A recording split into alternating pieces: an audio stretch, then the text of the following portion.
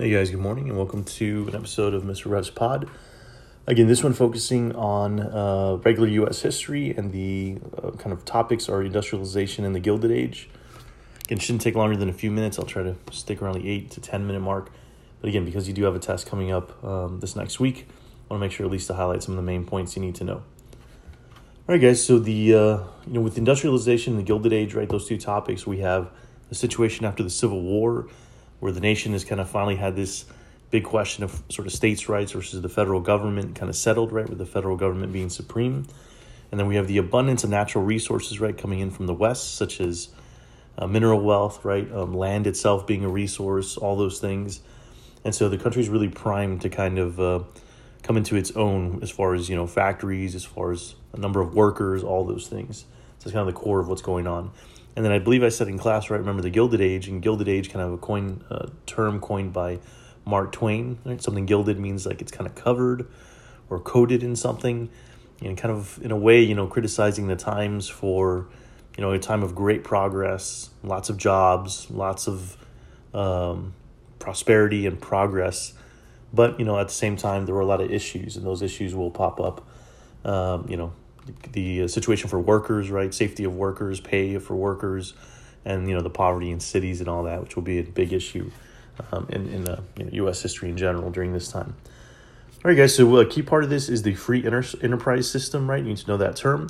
And this is, of course, where individuals are free to produce and sell whatever goods they wish, right? The idea, this goes hand in hand with that laissez-faire belief, right? Remember, laissez-faire, kind of French term for hands off, right?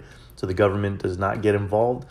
And very much the case back then, right? Today we have minimum wage, we have workers' protection laws, right? All that stuff, overtime, didn't exist back then, right? The idea was, the whole kind of situation, right? The businesses kind of dictate themselves, or they kind of settle things themselves, right?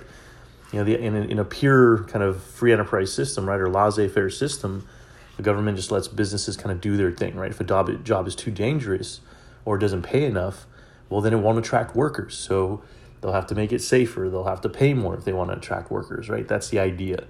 And, very much the system kind of in place in the late 1800s during this Gilded Age. The government kind of working hand in hand, right, with the free enterprise system by protecting property, providing patents, right, where people could protect their ideas and their inventions, as you saw probably in some of your projects. So this is going to be an important kind of part of that. The government also did something called pass tariffs.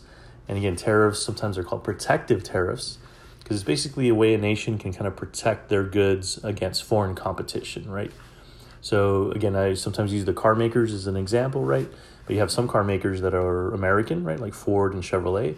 And you have some that are foreign, right, like Kia, Nissan, just to name a few. And again, the idea is, here in America, we try to give the United States companies a little bit of a heads up. So the tariff, you have no tariffs, right, on the American companies, but you do have tariffs on those foreign goods and all that. Not all necessarily, but some. And the idea is, again, because a lot of Americans are working for those companies, you're kind of protecting them somewhat, right? You're giving them some insulation from that. All right, guys, another big part of the Gilded Age and this industrial movement is the expansion of the railroad systems, especially after the Civil War, and especially more and more out west, right? Of course, famously with the Transcontinental Railroad completed in Utah, right, in the year 1869. So just a big sign of progress, right? What used to take better part of half a year to get across the country, now it could be done in more or less about a week. So kind of a big deal. So growing population, growing markets, goods can now get to people faster. I know to us it's slow, right? The train and all that, but for that time period, very, very impressive.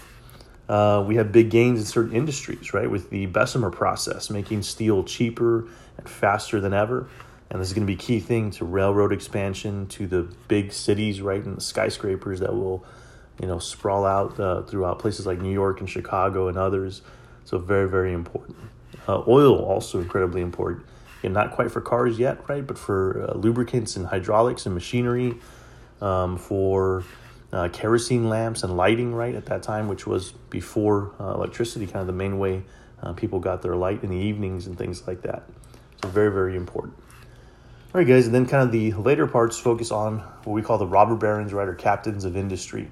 So these are these super successful businessmen, right? Most of them multi-millionaires, probably would have been billionaires, but remember, money had a lot more value back then. But just some of the things, right, the reason they're called kind of captains of industries because, they did create things that no one really had before. They had more success than, many had before. And they are pushing these new technologies and pushing, production, all these things. But at the same time, their workers are paid very low wages. They are very ruthless in their sort of practices, right, against anybody that's a threat or another company rising up. So it's kind of the good and the bad, right, during this time in U.S. history. Again, a couple of those main examples. I won't go through all of them, but Andrew Carnegie, right, the steel kind of tycoon who developed a big old steel plant outside Pittsburgh and became kind of a key sort of figure during this time in the late 1800s. And you have John D. Rockefeller, right, with Standard Oil, who, basically monopolized the oil refining kind of industry and really kind of controlled that from a very early standpoint. And these guys did do some good, right? There was some philanthropy, or philanthropy kind of another word for charity, where they donated some of their money for libraries, for universities, for buildings, right, like Carnegie Hall in New York and so forth. So very, very important.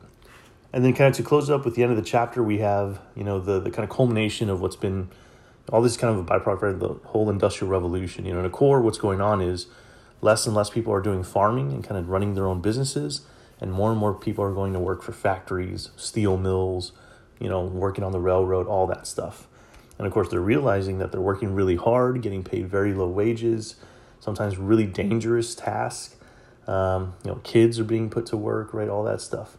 So eventually this leads to the rise of unions, right? These are groups of workers who work in a similar area, usually organized by skilled and unskilled, but sometimes mixed together. And of course, two most famous examples, you have these in your notes, are the Knights of Labor and the American Federation of Labor. So both of those from the late 1800s. And again, fighting just for, better pay, safer environments at work or safer situations. And it's going to be kind of hit or miss, right? Some people want to join right away. And then some also limit who can join, right? You want maybe only skilled, or do you want unskilled as well? And then, what starts to happen is we start to have showdowns between workers and these companies, right? In the form of strikes. So strikes is when the workers, basically refuse to do a job because they, maybe are losing money or losing pay. They want more benefits. So this happened, there's a great railroad strike in 1877. The other big one, and how this plays out, is what's called the Haymarket Affair, right, which occurred in Chicago, where I believe jobs were going to be cut, so wages were going to be cut down, and eventually there was a showdown and a demonstration where police were hurt, and the police kind of fired upon the crowd in a demonstration in Chicago. And, in the newspapers and all that, the unions were kind of blamed for being a little too crazy, a little too radical. So these are some of the big things from this kind of era of U.S. history. Again, I know I didn't touch a ton on the inventions, but some of those are important. People like Thomas Edison, all that, right? You'll need to know some of those for your test, and you should have everything you need in your notes. But again, a big time of innovation, big time for big companies, a little bit of a rough time for workers, kind of the core of this, kind of unit or this section. Hope you enjoyed, hope you learned a little bit, and we'll see you next time, guys. Have a good day.